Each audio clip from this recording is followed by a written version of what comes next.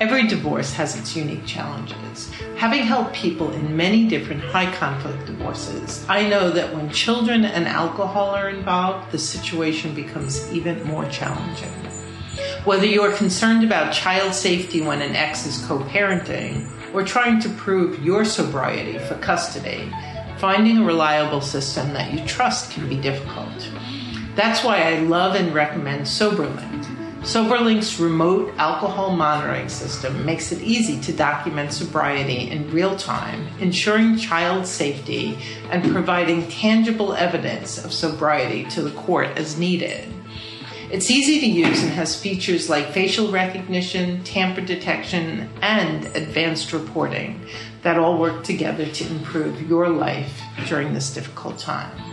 To help those in my audience who are going through divorce with children, I've worked with SoberLink to develop 5 tips for divorces involving children that you can download at www.soberlink.com/JBD.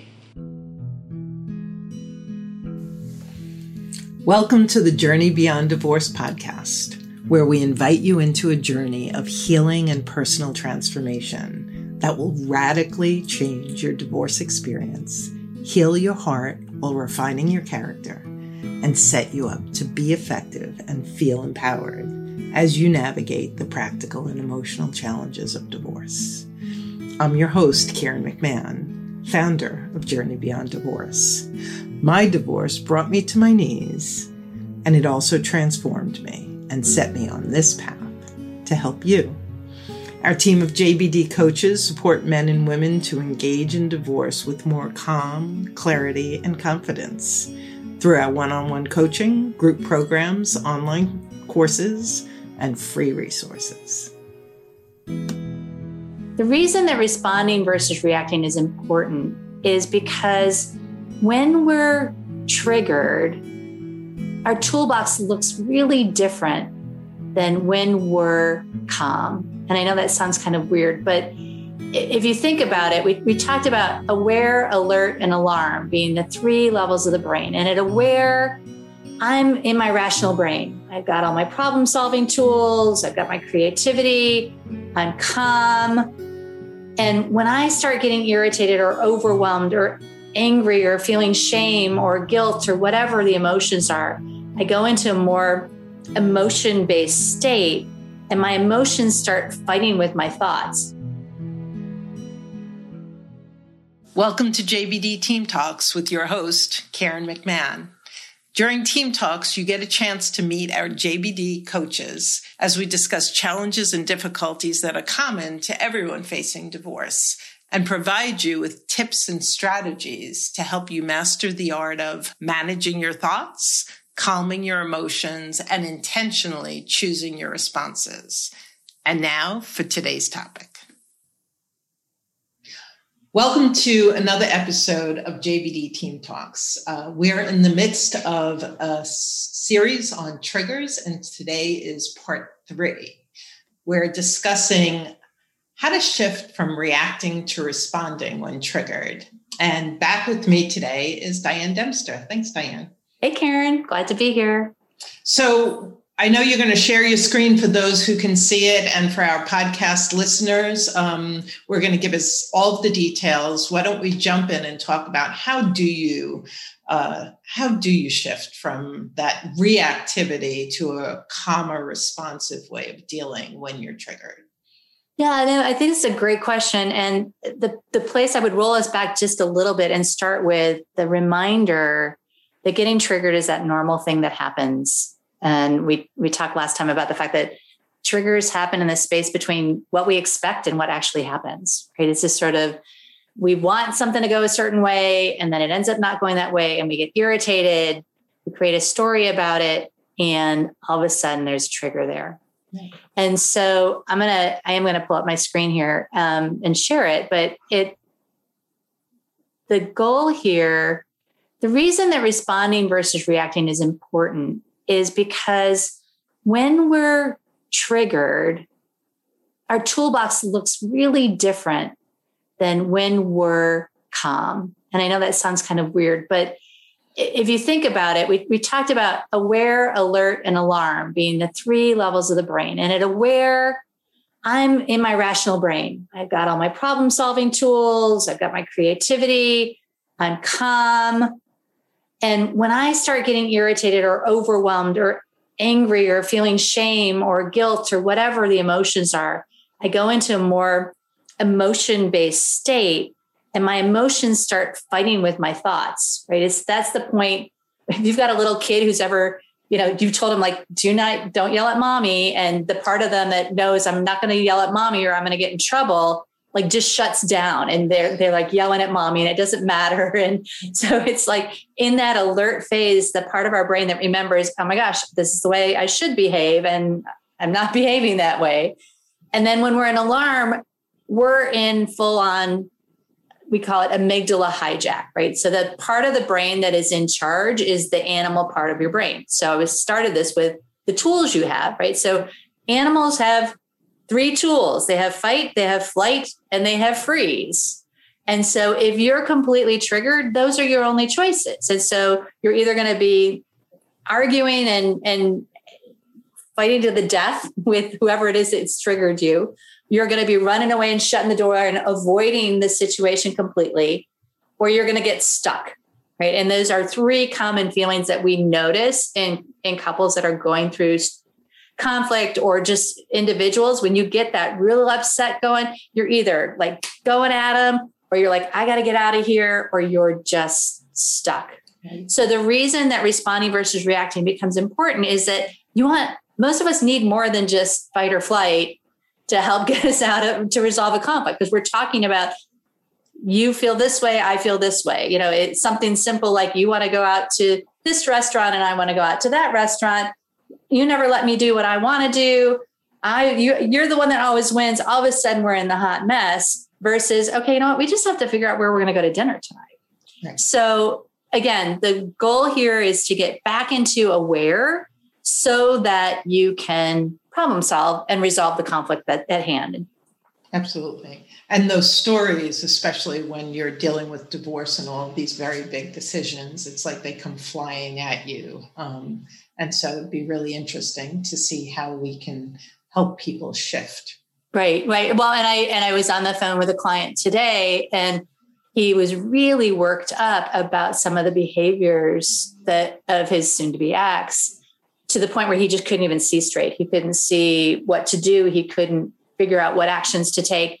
And he was just literally paralyzed by this behavior. And it's, if you can get out of that trigger, if you can get back to, okay, wait, this is my reality, this is what's going on, you can unravel it and figure out what is the next best thing to do. What's another step that you can take to move the situation forward. And it's really hard to do that when you're triggered. So what to do, right? So it's how do you avoid, it's this sort of, if we've got react on one end and we've got reclaim and problem solve on the other, how do you avoid one and the other? Avoid the hijack. How do you avoid the hijack, right? So one of the things we talked about last time was the story, right? And being able to pay attention to and know the story that happens, and that's part of it. But I'm going to talk about a 4-step process that we use, and we call it escaping the stress cycle. And I use the word stress here because when you're triggered, the biggest impact when you're triggered is that it causes stress to your body. It's not about what it does. Yes, it's unhealthy to many relationships if you've got one person who's yelling all the time or upset all the time. And more than external, it's the internal impact of being triggered. It just really wears on your body and your mind and your heart and all of those things that we want to try to avoid and manage through. So I'm going to teach 4 steps. The first one is recognize the threat. The second one I'm calling reclaim your brain. The third one is choosing a new perspective. And the fourth one is redirecting your action. So I'm going to jump in is that okay, Karen? Am I jump in? Absolutely. Okay, great. So the first one is just recognizing the triggers. And this is what we've been talking about in the last 2 episodes. Where do you feel it in your body? What are the things that tend to trigger you?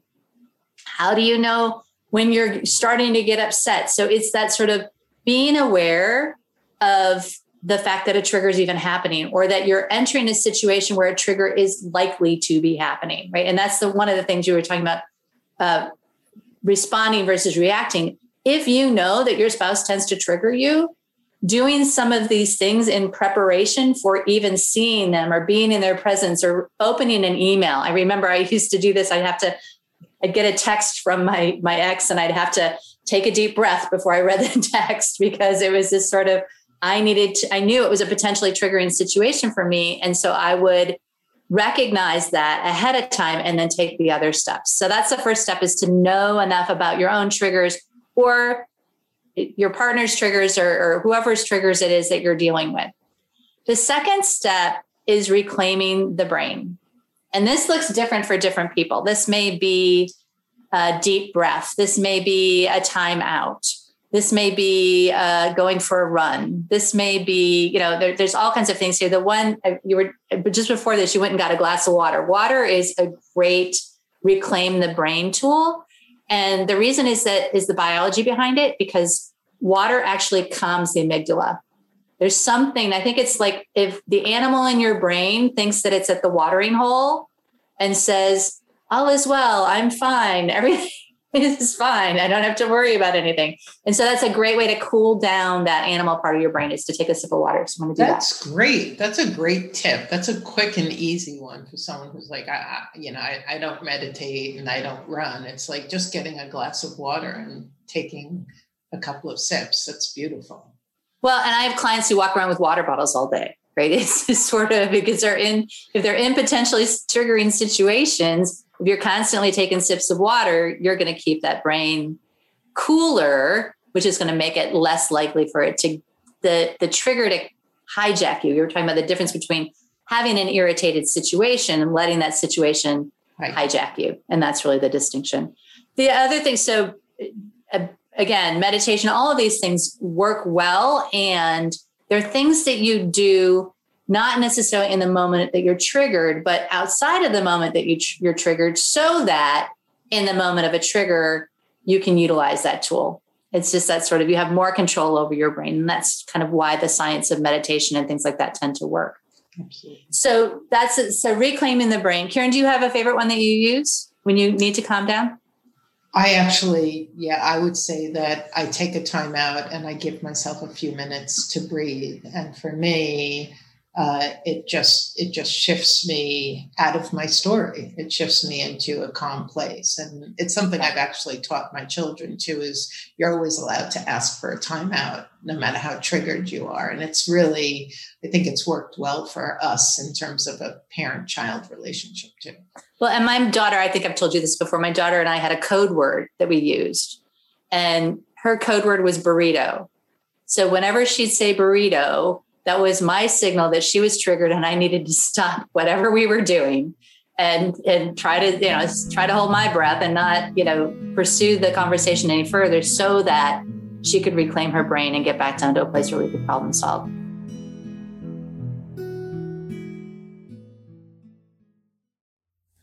Calming the chaos of divorce begins with quieting your mind and getting clear on what you want and how to get it. That's why we created the Divorce Survival Kit. It's an easy-to-digest guide with 5 essential tips that help transform your suffering into valuable insights and your confusion into effective action. So go to divorcerecoverylifeline.com and grab your Divorce Survival Kit today. I'm going to take a little detour, Karen, here and go back to this model. So we were talking about reclaiming the brain, but there's this reaction button up here at the top. Go back here. At the very top, if you get hijacked by the story, you react. And it's important to know that if you react, if you're in that full-on trigger place, there's emotional energy built up, which is why we yell, right? It's just sort of, we don't yell for much of any other reason other than our body needs to release all the emotional energy that's built up from the feeling we get from the story we tell from the trigger. Wait, did I said that right? Right. So it's the emotional energy from the feeling we get from the story we tell, right? So it's not about the person who said this. It's really about how we feel about the story we tell, how we feel about the story, and then how we react to the story. And in this chart, can you just say, I think that was such a key part, like that reacting to the story. So the situation is the situation. The difference between reclaiming and reacting is the story, because if you're hijacked by the story, you're heading right into full-fledged reaction, correct? Right. And it's not, and this is the tricky part. It's not what the person did. It's your story about what the person did that triggered you. You know, it's like, I never forget, kind of funny story. I remember really distinctly, it was my high school boyfriend, and he came over one night. He's like, oh my gosh, your dad is so mad at me. He's like, I don't know what we did, but we are in such trouble. And I'm like, oh my gosh, we're going to get, like, your dad's going to say something. I'm like, what in the world? And so my dad came home, and I'm like, hey Dad, how you doing?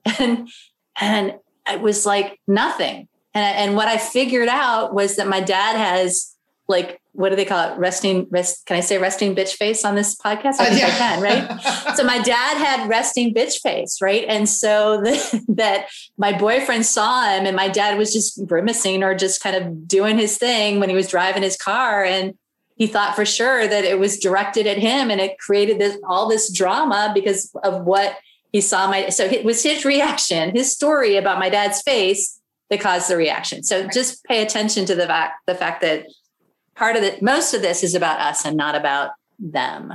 Yeah. And if you could go back just to that first slide, because I believe your word was recognize. And so often when we talk to our clients, like step one is awareness. And you're really highlighting that being aware of your reaction, being aware of your triggers, being aware of your spouse or ex's triggers, like just that level of awareness, raising that level of awareness is a key piece to being able to go through the cycle. And just as a practice that people can do is notice to slow it down. I was talking to a client this morning who's very frenetic and chaotic. And I said, slow it down so that you have an opportunity to notice, to begin to recognize. Yeah. So where I was going with this was that if you go into full on trigger, there's an extra step here, and I call it recovery, right? Mm-hmm. It's just sort of this emotional energy needs to go somewhere. You might need to go for a run. You might need to yell in a pillow. You might need a good night's sleep before you can get to the place where you reclaim your brain, because there's so much emotional energy built up. So pay attention. I can't tell you how many people it's like, okay, I'm calm, and they want to go right back into the argument again. But it's the other person's not calm enough yet, right? It's just sort of, you got to make sure that everybody's not, that I call it fake calm. You don't want to be in fake calm. You want to be in real calm so that you can solve the problem. Because if you're just kind of holding on and, okay, I'm not yelling anymore, I'm okay, we can finish this conversation, you're still going to be likely to get triggered and react much more frequently if you're in that kind of heightened state. So the question becomes, what do you need to get to recovery, to real calm? And even if you're there, can you be aware of whether or not the person that you're engaged in this trigger with, if they're there? And right. So again, we're back to awareness, because if one person's calm and the other one isn't, chances are we're going right back up to that reactivity with one. Well, and I laugh because I work a lot with parents who have kids that get triggered, and they one gets triggered and it triggers the other one. And I talk about the hot mess, because everything ends up in a hot mess. Right. Well, one of the things that I watch happen is that if your trigger is flight, like I got to get out of here, and their trigger is fight and they're in control mode, it's like you have one person that's chasing the other one around the house, trying to finish the argument because they're both triggered. And they're like, no, wait, I got to recognize that you're triggered and that I'm triggered. And sometimes it takes being the grown up. I mean, and I know a lot of spouses are kind of tired of having to be the one that always has to calm down. And sometimes you got to be the one that has to calm down. Yeah. And I think the other thing it takes is setting boundaries. So if you're ready and the other person isn't, to have that self-control, and if the other person's ready and you're not, rather than just engaging because you don't want to upset him or her further, is actually being able to set that boundary and take the space that you need so that it's actually a productive conversation. Yeah. So the third step is about creating a new story. Right? It's this sort of, I always say, if you're going to create a story, create one that makes you feel good. Mm. So the story is what got you hijacked. The thing you told, it's like, oh, and instead of, the situation is he forgot to pick up my laundry at the dry cleaner. The story is he doesn't care. He always does his own stuff. He's inconsiderate. He's selfish. He's whatever else, right? It's just sort of, that's my story. And that's the story that hijacks me. If I can create a new story that says, even though he forgot to pick up my laundry at the dry cleaner, I'm willing to consider that he wanted to, and that he just had a hard time remembering. And just to make something maybe a little bit more, just in terms of, there are so many stories going through divorce about picking up the kids late, talking to the attorney about, the finances, like things that are really big. And even there, I guarantee if you think about it, you'll be able to see that. And we talk about separating the facts from the fiction. You'll be able to see that, yes, there's a negotiation that's making you feel uncomfortable.